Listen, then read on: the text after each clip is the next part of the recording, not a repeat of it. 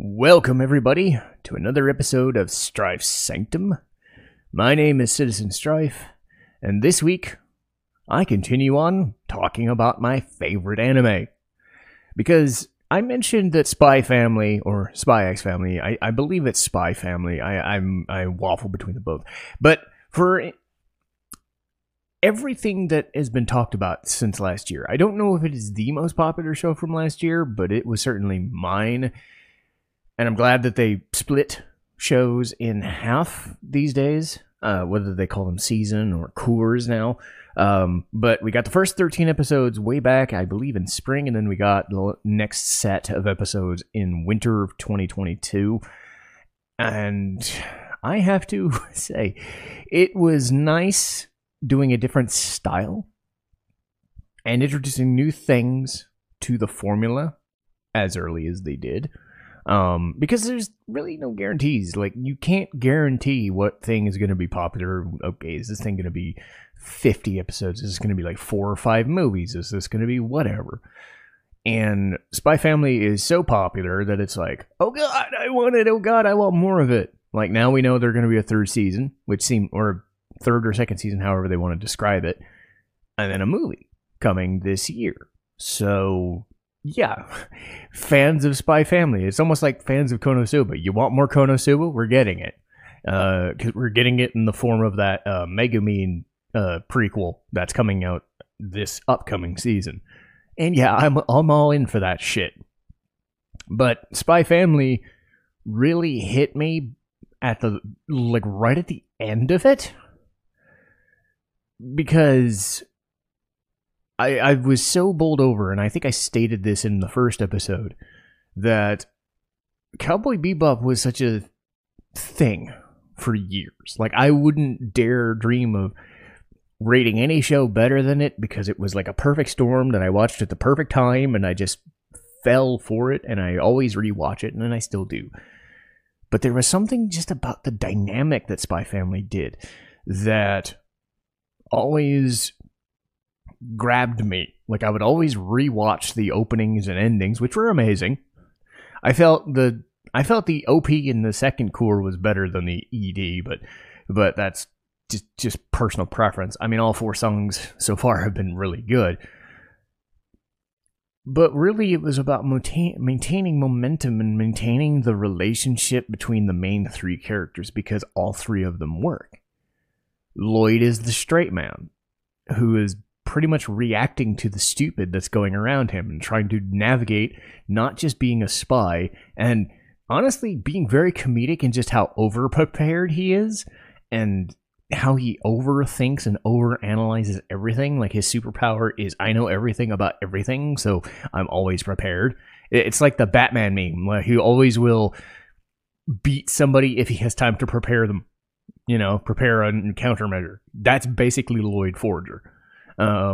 You're having that, like, why does she have all this hidden power and hidden talent, yet she's kind of oblivious and dumb most of the time?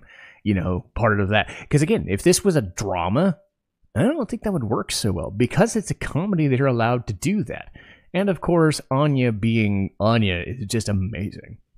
So again, it was all 3 of them working together as these main characters. A lot of it is still from Anya's perspective, because there's a lot of gold you can kind of mine from it. I don't think Cour 2 really answered my criticism of giving a lot of what Yor is about and why she is the way she is, other than she's an assassin. That's great, but doesn't exactly explain the superhuman talent. Is she a human test subject? Was she a child soldier? You know, stuff like that. I'm guessing they're going to keep it vague, because we don't know Lloyd's backstory, but it's more that we show off Lloyd's skill set more than we show off yours in action. We still got the second episode, and that was about it. We'll get, like, she's protecting Anya from stuff, and then she'll run super fast to get her some food, you know, and that's cool, but it still doesn't answer that, so that's still there. This season didn't answer that question. What it did do was a couple of other good things. The main one being Bond. the family dog. This gigantic, like old school, burly white dog with a lot of fur. I don't know specifically the breed of dog, but he's one of those just old school, I'm fluffy, I'm big, I'm lovable looking dogs. Now, he was tested on, and he has a weird power. Anya picks up on it, that he can sort of see the future and kind of sort of detect future happenings and warn people and do things. He's still a dog, but he's like the super intelligent dog, much like Ein from Bebop. Like, you don't see it all the time. You still know he's a dog, which is part of the fun. So he and Anya immediately just gravitate towards each other, and that's the dynamic that really works in this season really well, because there's like two main new character relationships that matter. Bond is helping Anya do a thing with these terrorist guys, because this is a thing Lloyd's trying to do. Anya and Yor are just shopping for a dog, and she looks at some of the other dogs and goes, and then she finds Bond out of nowhere and is like, that's my dog. That's my doggo. And it just works. So they sign off on it, and it's great. So one of the cool things about SpyxFamily Season 2, or Cour 2, is you have the main 3 or 4 early episodes about Bond. Then it kind of slows down. And it could drive people nuts if you haven't seen these yet. It's a lot of like short stories, and like, you know how some shows would do like 2 small episodes or 3 small mini shows in an episode? That's kind of what SpyxFamily does a lot of in this part. Would be, here's Anya and Desmond working on a crafts project to help, Anya wants to help Desmond impress his dad, because we do get some more about Donovan Desmond, and it is kind of creepy. He doesn't show his face much. Mostly what we hear is the older brother, or one of them. I'm assuming this is one of those weird families that has like millions of family members and they're all fighting for the same fortune kind of thing. So most of Damien's contact is with his older brother, and they're just kind of dismissive, and he's just scared of it all. We finally do see Donovan, and it is interesting, because he's got that weird bug-eyed look. And when he doesn't have the weird bug-eyed look, he has the evil eyes, and it is, oof. For a show that is purely comedy most of the time, it can spark some things eventually. But again, we're getting slow progression through this Operation Strix. They're not really forcing the, one of the things I have an issue with in Ascendance of a Bookworm is they tend to do a very, very big time jump. And it seems like they're missing a lot of stuff because that show can't really afford to bounce around like this comedy can. With SpyxFamily, you can bounce around all you want because it's meant to be kind of stupid and funny. So they're taking their time with it. Ascendance kind of bounces around, and I think I've heard criticism that it bounces around too much and misses a lot of stuff. Like, mine ends up getting way older, way too fast, and a lot of the other details get missed. So that kind of thing happens here, but it's more in line with, okay, we're going from, midterms to finals of whatever, and Anya really hasn't gained too many medals yet, the Starlights yet. She's still got the one from earlier in the season, I believe. And really, a lot of these episodes are just, what are Anya and Bond doing on a day off? What is Becky doing on a day off? What are Anya and Becky going to do? Because Becky slowly gets a little bit more character as well. So she is kind of a little bit of a fashionista in her young age, but she takes Anya out shopping, and Anya doesn't know what the fuck to do because it's so fancy and ritzy, and Anya and her family are a little more rustic and kind of don't be flashy most of the time. So it's that dichotomy, but they're still, they're building that friendship because Anya and Becky are classmates and friends. So that sort of mini episode is great. Seeing some of the weirdness that Becky has towards Lloyd is interesting, given she's like 6 or 7 or something, but it's still done in a slightly funny and comedic way, which is nice. You get an episode about the handler, who's the female lead of Operation Strix, and Lloyd's boss, and she's getting tailed by these dorks, and she's just, I will mess with you because I'm going here, and she overthinks and overanalyzes things.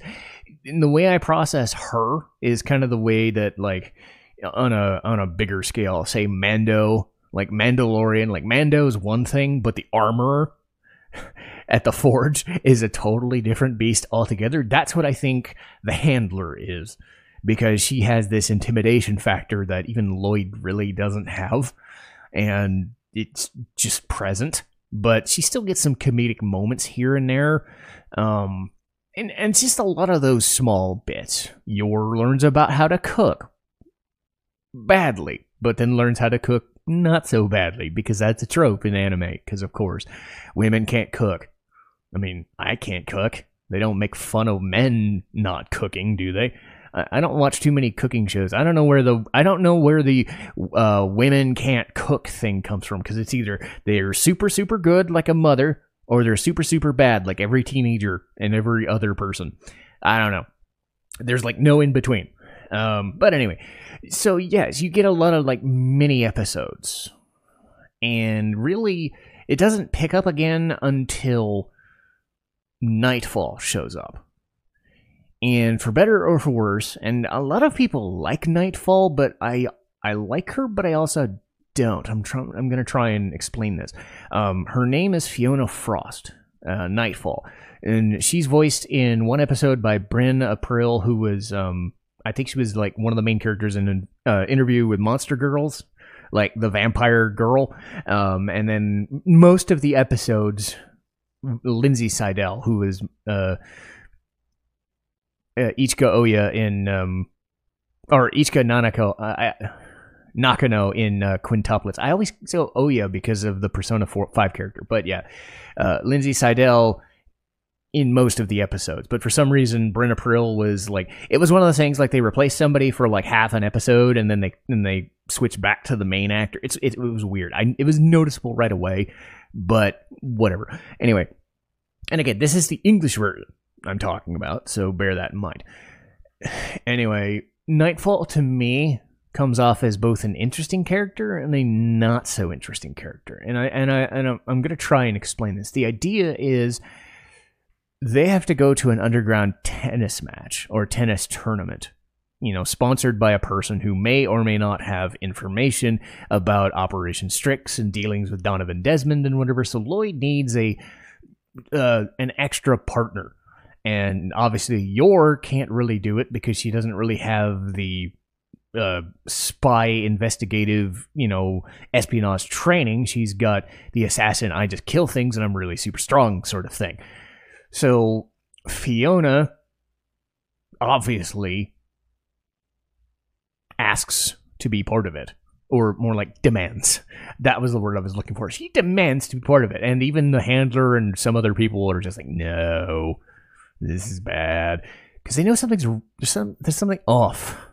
Nightfall was trained by Lloyd, and their co-workers in I think it's the psychiatrist. Yeah, it's a psychiatrist, because Lloyd is a psychiatrist. So they're around each other, but they don't really focus on Fiona all that much in that setting. She was there like an episode, you blink and you miss it. But in this, she shows up at Lloyd's house. And Anya finds out that she's basically Yuno Gasai, if done more comedically and less murder hobo-y, if that makes any sense. If you've seen Future Diary, you know what that means. But she just goes, I love Lloyd, I love Lloyd, I love Lloyd, I love Lloyd. And it's just... So they're playing the trope of, oh my god, there's a second girl, or oh my god, there's a second wife, or whatever. And that's fun, but I'm also kind of sick of that in a way. I'm sick of it because it's like every other show has that. And I don't really need that in every show. Because I was watching Dress Up Darling fairly recently, and they make it pretty obvious that the main guy and the main girl are kind of meant for each other. And there are some dalliances for like half an episode to talking with other girls, but nothing ever like overtly serious. And it was sadly refreshing, if that makes any sense.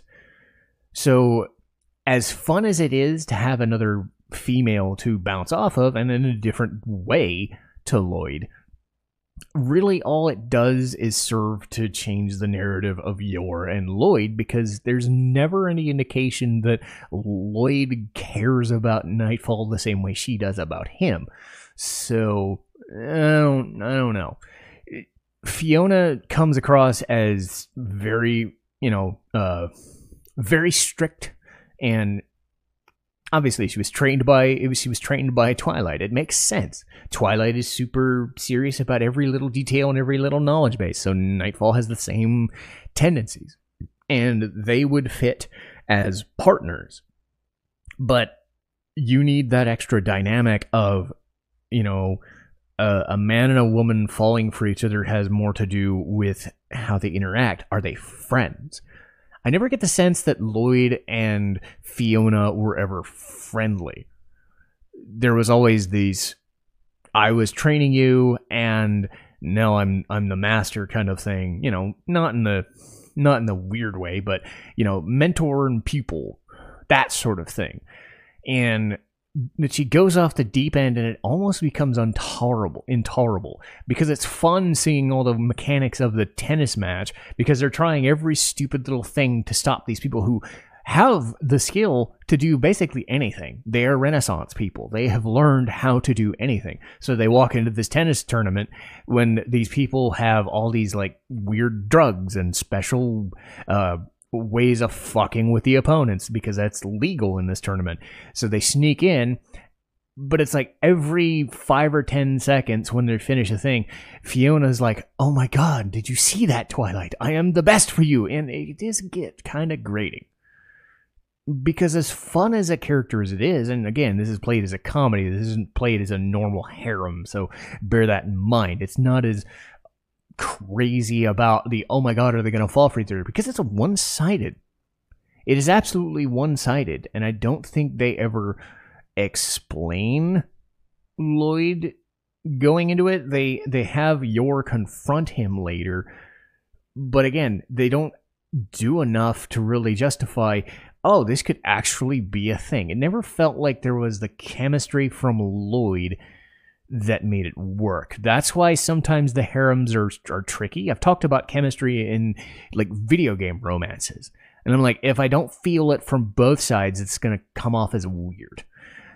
And this is one of those situations. I feel it from Yor and Lloyd because they just have this weird interplay and weird interaction, and that's what the show is banking on, is that they're faking a relationship, but they have the real relationship slowly bubbling into the surface because they're always around each other, and there's always this like, what are they doing and how are they going to do it? Nightfall, Fiona is just one-sided, bang it in your face over and over until I'm a bit sick of it. So as popular as Fiona is, I don't know if I'm alone in thinking that it's just a bit much. Like, they spend 3 or 4 episodes talking to you like it's this big deal, and it really makes up the end of the season. Like, the final episode is Lloyd confronting Desmond for the first, Donovan Desmond for the first time, this big bad that we're supposed to meet, and he hits this bill. But the other 3 or 4 episodes before that are about Nightfall and then what the effect is on Yor. That's usually a cool thing that you add into harems every once in a while. You piece together, oh, here's half an episode about this character, and then here's another episode about this one. We're learning about this. You're getting like 3 or 4 episodes. I think if you spaced out Nightfall early on and given her a little bit more to go on, and it might have worked better. But they cram it near the end of the arc, and it feels a bit out of place.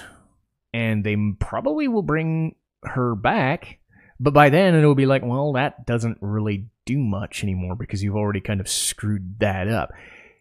Given that it's a comedy, I'm not as worried about it because there's not too many stakes involved. You'd have to really try really hard to screw up the Spy Family formula at this point. And I don't think they're in the business of doing that because this is a big time show. So the risk eventually is that nothing ever happens to this family and there's not really an end game. They're just going to be in like gear 1, gear 2 for so long, and they'll try not to get to gear 3, 4, and 5 until way late.